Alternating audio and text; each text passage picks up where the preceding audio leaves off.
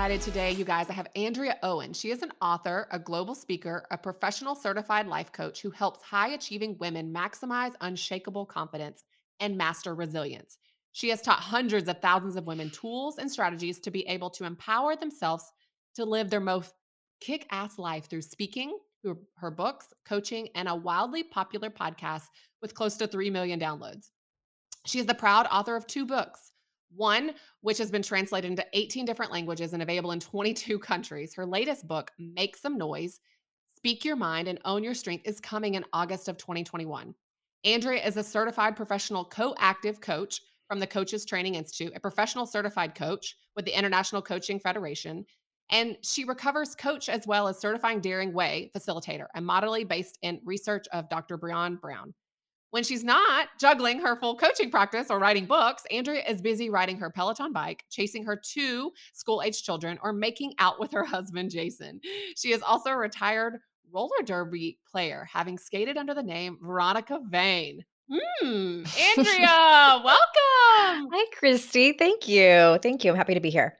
I am so excited we started talking and I could just tell we like instantly vibed and just so much I feel like you have to offer and to share and what you've done. So I think we can all say we are so excited to hear from you today and to learn from you. Thank you. Yeah, you and I have parallel lives, so we'll have a lot to talk about both online and offline.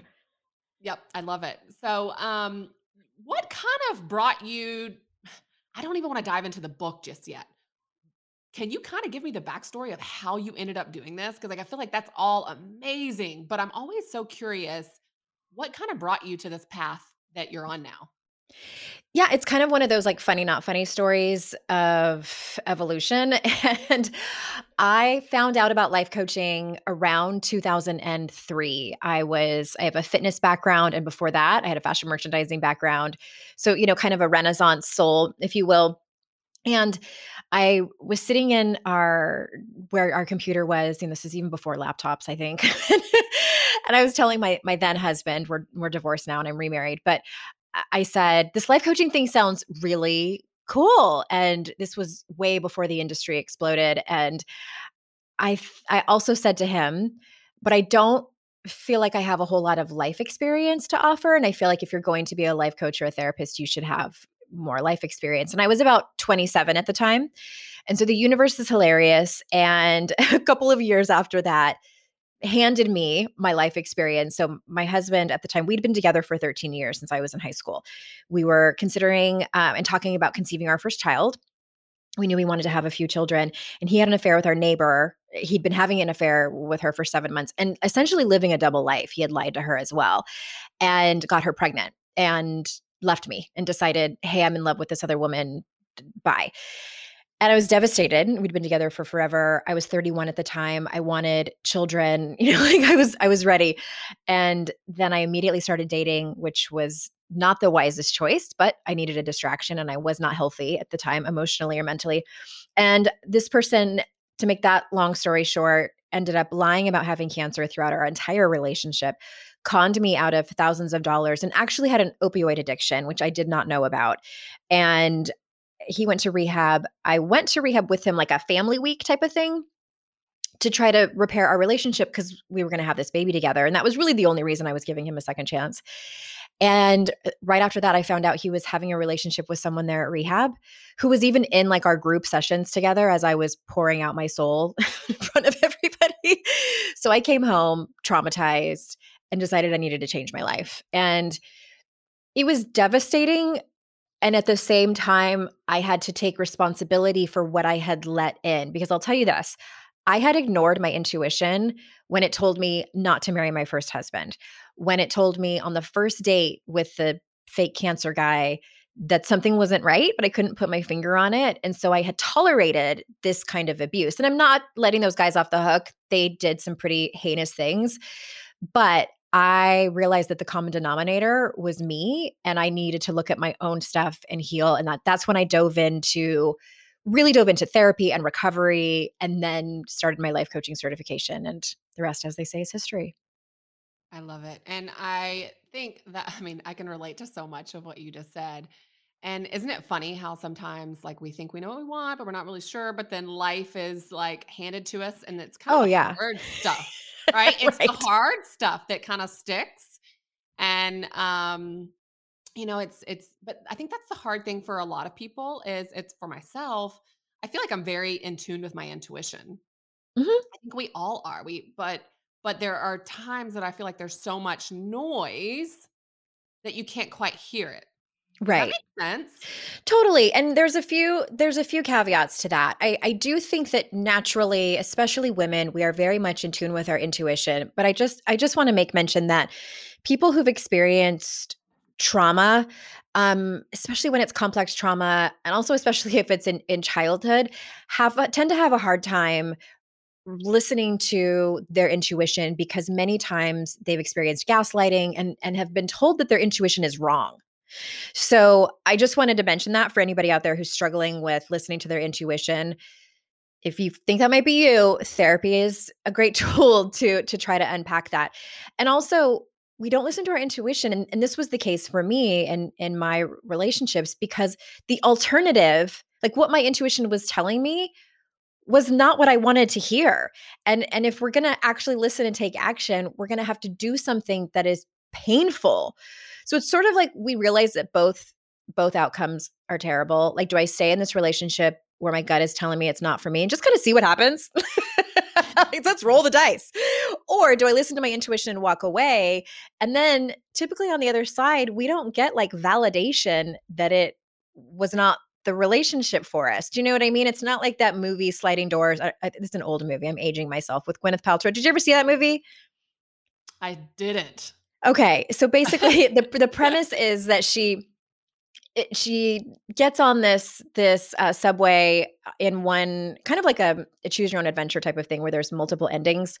She and then in one instance she misses the train, and so the movie shows what happens to her life when she misses the train versus when she gets on it. One situation is she catches her fiance cheating on her and they break up, and anyway, it's not tied up in a nice little bow at the end where we're like, oh, it's a good thing I listened to my intuition because look what ended up happening. That doesn't always happen, Sure. and that's, I think, the hard part for us to really listen.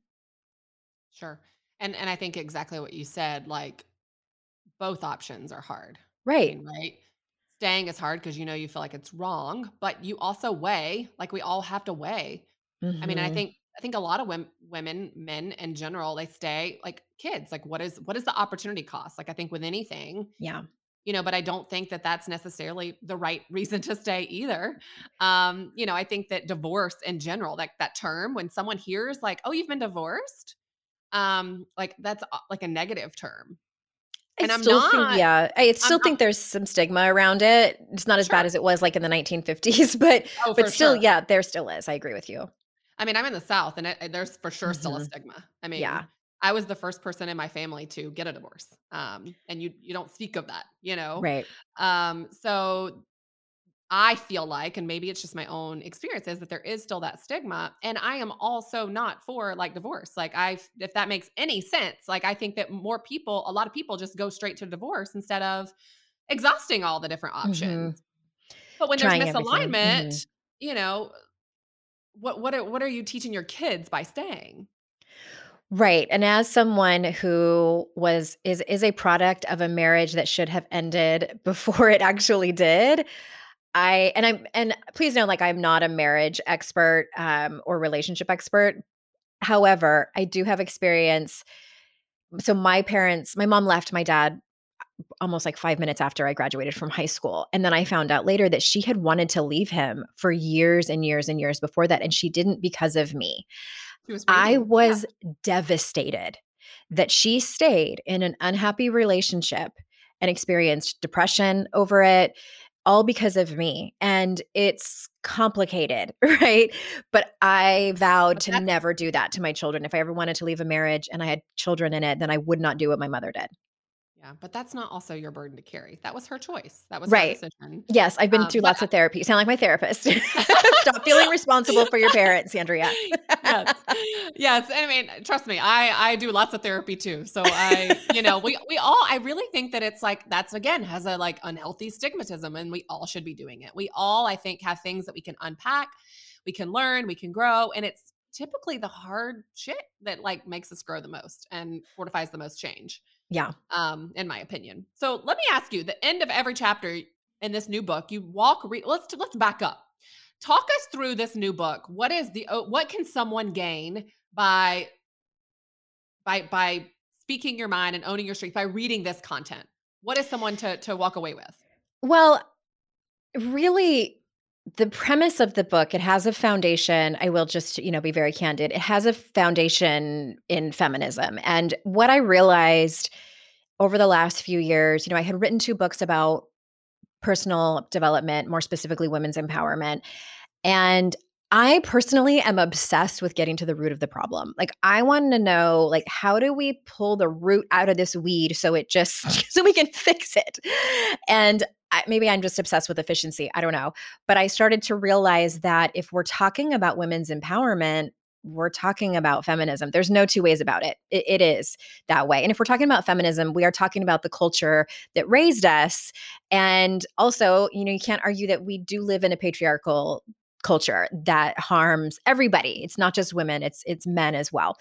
And also, as someone with both a daughter and a son, I was starting to question the gender norms that I grew up understanding that were true and right, et cetera, et cetera. So when I went to write another book, I felt like I couldn't scream girl power anymore without addressing how we were raised and essentially conditioned to be, in terms of sexism and even, misogyny. And the book is definitely not heavy-handed. It's not a feminist theory book at all. It truly is women's empowerment. But I do point to the culture that essentially trained us to be a certain way, and so much of what we believe in our feelings around either being too much or not enough. Purity, don't get me started on purity culture and things like that.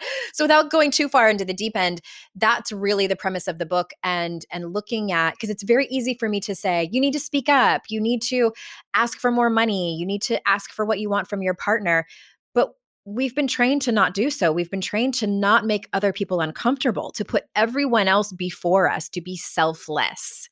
And that's what a quote unquote good woman does. That's definitely what a quote unquote good mother does. So that was sort of the birthplace of the book. And so at the end of each chapter, I've outlined what I call the unlearning, because it's not just as easy as saying, do this and do that. Like, we have to unlearn what we've been taught and conditioned to think, to believe, and how to behave, so that we can learn new things, speaking up, asking for raises, asking for things from our partner, et cetera, and also live within the confines of the culture. So I'm not asking people to flip tables. I'm not asking people to be argumentative or anything like that. It is a process. I think it is, and I think depending on how that person was raised, their personality, multiple different things, I think that you can find that some women don't do that enough, Mhm. but also maybe some women do it too much that some men can't handle it. Does that make any sense? Yes, and that's a whole 'nother can of worms. I I'm mean, not yeah, I just that's a wanna whole talk 'nother book. about yeah, I mean, Mhm. but you know what I'm saying? Like, I think that it's just it 100%. I just wanted to point that out because I think that, some men need that passive. Some men need that, like, I don't know. I don't know. So I just want to say that as you're listening to this, you can really just digest this information or digest this book and really try to figure out where you are. And we talked about this off air before getting on, and I think it goes back to this, right? It's speaking what you need and setting the boundaries in all aspects of life Mhm. that you need to be your best. Like, boundaries are a way of self love. For sure, and, I know that you have listeners who are men, and I hope they haven't turned it off by now. Like, I love men. I do. I really, really do, and I hope that, and I have had men who've read my books and said thank you and DM'd me on Instagram and said how much they enjoyed it, and if nothing else, I think that men who read this book will understand where women are coming from and why we get so upset about things, and why we just are the way we are. I think it's sort of like behind the scenes or like behind the curtain of what it's like to be a woman. And I'm always interested in what it's like to be a man. I don't have that experience of walking this earth that way. So I ask my husband a lot of questions. Like, what was your experience like? Why do you guys razz each other so much? Like, talk to me about locker room talk. And we just have these candid conversations where I don't make him wrong for anything, even though I want to. It's not his fault.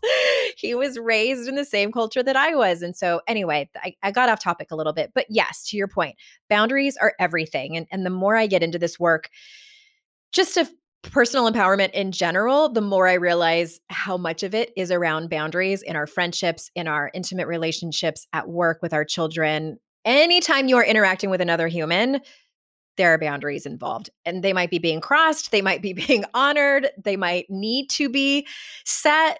Yes, it's the big B word. Yeah, boundaries. We are going to take a quick little break to hear a word from our sponsor. This podcast is brought to you by StartPlanner.com, your tool for a more organized life. Featured in Forbes, Entrepreneur, and Inc.com, Start Planner was created to meet the demands of today's busy lifestyle, helping you to plan, execute, and organize every aspect of your life in one concise system. Align schedules, to-dos, finances, health, wellness, goal setting, and clear action steps to all work together and drive results. Learn more at StartPlanner.com. So,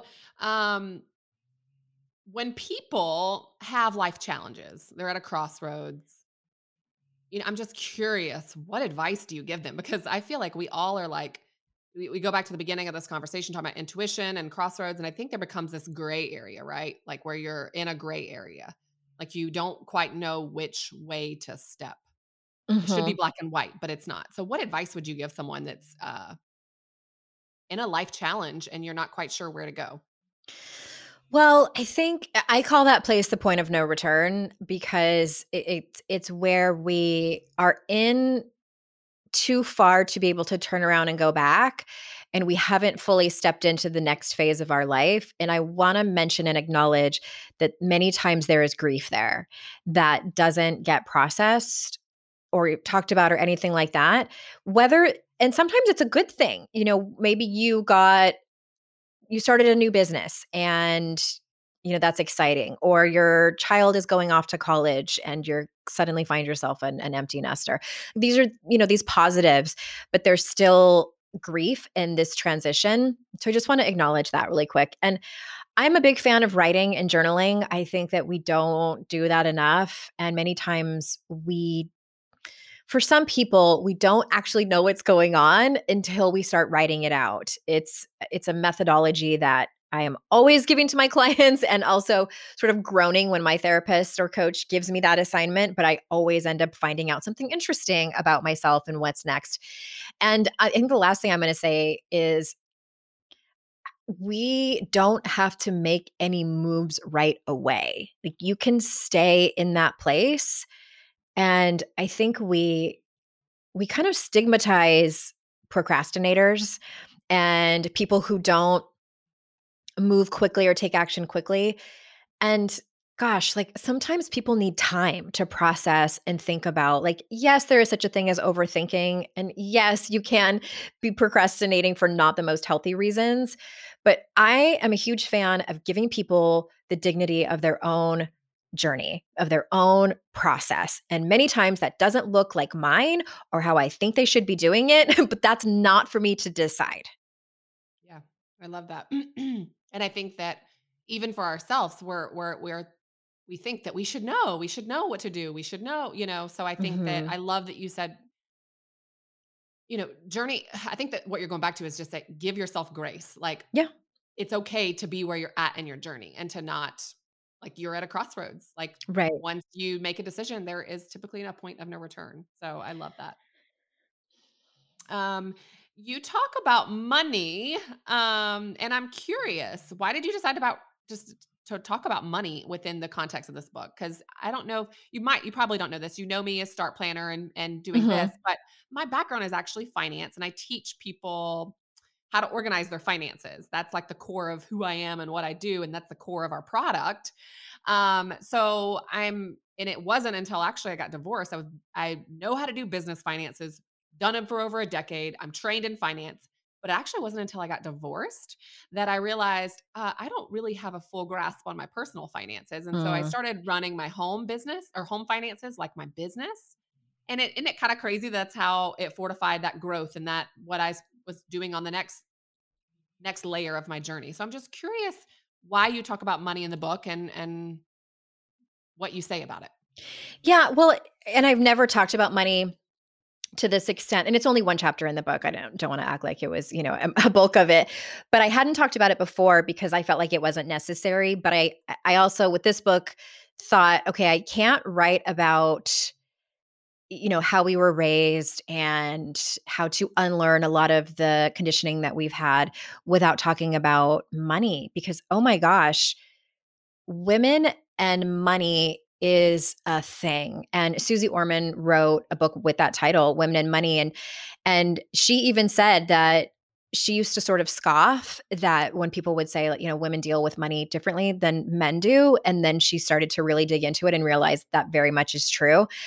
And, I was asking my financial advisor what his take was about the differences gender-wise and how women and men deal with money, and he's like, "In my experience, women tend to be more emotional around money, but they are by no means less smart about it. It's a matter of, and statistics tell us that women tend to not know about things like investing and stocks and all of these things that we typically grow up to think are a man's job. And, like, let's be honest, the people who have the most power are the people with the most money. And I want women to have more influence, more power and influence to do whatever it is that they want. Like, do they want to run for office or, donate to causes that matter to them to change public policy? Do they want to be able to retire early or start a side business or completely pay cash for college for their kids? Like, it doesn't matter what it is that they want to do, but statistically, what there's higher instances of women in poverty, especially the elderly. The stats are staggering around women and money, and I don't think anyone's going to be surprised to hear that. So that is why I wrote about money, and I talk about just really untangling the emotional side of it. So I'll just give you one example, and that is, who were your early role models growing up? Who were wealthy women who got that way on their own, who were self-made, not that they married into it or inherited it or were widowed and fell into money. Self-made, wealthy women who were doing good things. I don't know about you, Christy, but I had zero. I had literally zero. I knew of I'm over here trying to think, and yeah, I mean, none. I mean, both of even my when you parents worked, but my dad was for sure like, I don't know. Yeah, I mean, it's that's a whole nother thing because I mean, I think we can even look at our parents and be like, what did they teach you about money? And right. what emotional aspects did they actually layer in? I had one that was like, I thought we were not gonna be eating dinner that night because there wasn't enough money, and then I had another one that I feel like sometimes used money to buy love because I don't think that Mhm. she now that I'm older, I don't wanna say anymore because I don't wanna Yeah. get my family No, I know. involved. I But think we that's all have common. multiple layers. Yeah. Sure. And whether you know it or not, it makes a difference in how you invest, how you spend, if you accumulate debt. Like, that's one of the things I wrote about in the book. What's your relationship with debt? I had a friend who started doing money work and she said, I realized I have a love affair with debt. Love affair. It's always there for me. I always tend to run back to it.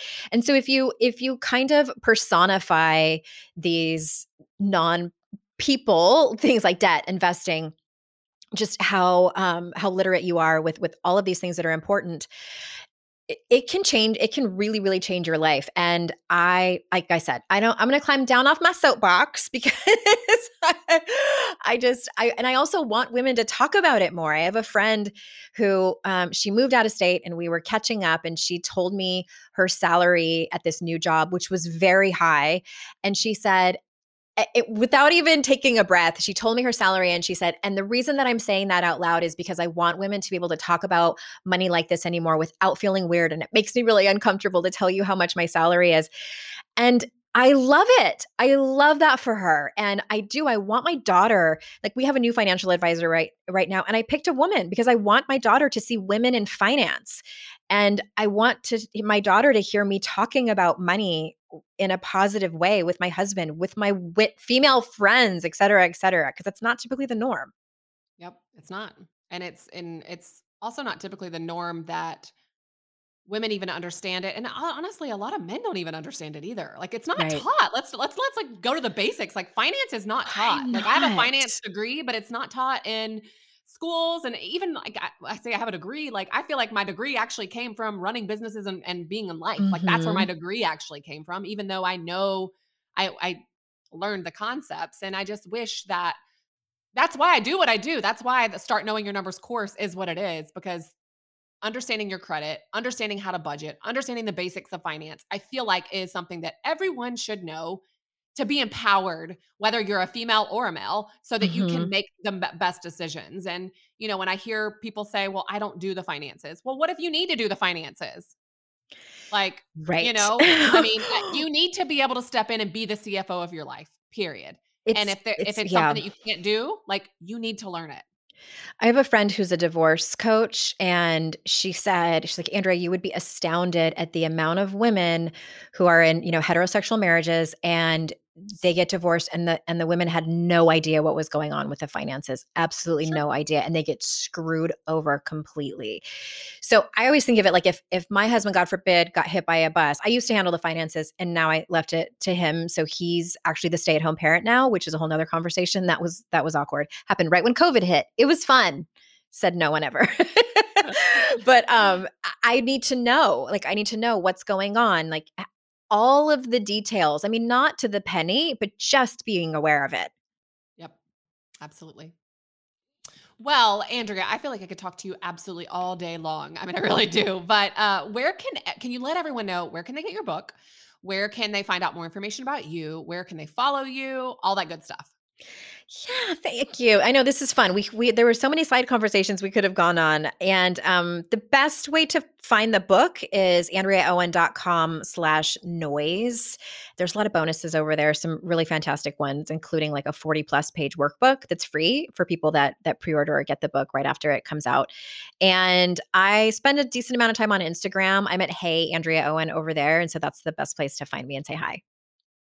Love it. Andrea, thank you so much. I have a feeling that you and I, our journeys are just crossing and just getting started. So you guys all go give her a follow, go check out this new book. I really feel like my intuition is telling me you have a vast majority of life and experience that can these tactical tools that can change other people's life and lead them down different paths and different journeys. And the people that are at crossroads maybe make a different decision because of learning from your experience and learning from your knowledge. So thank you for sharing your gift with the world and pouring into other people.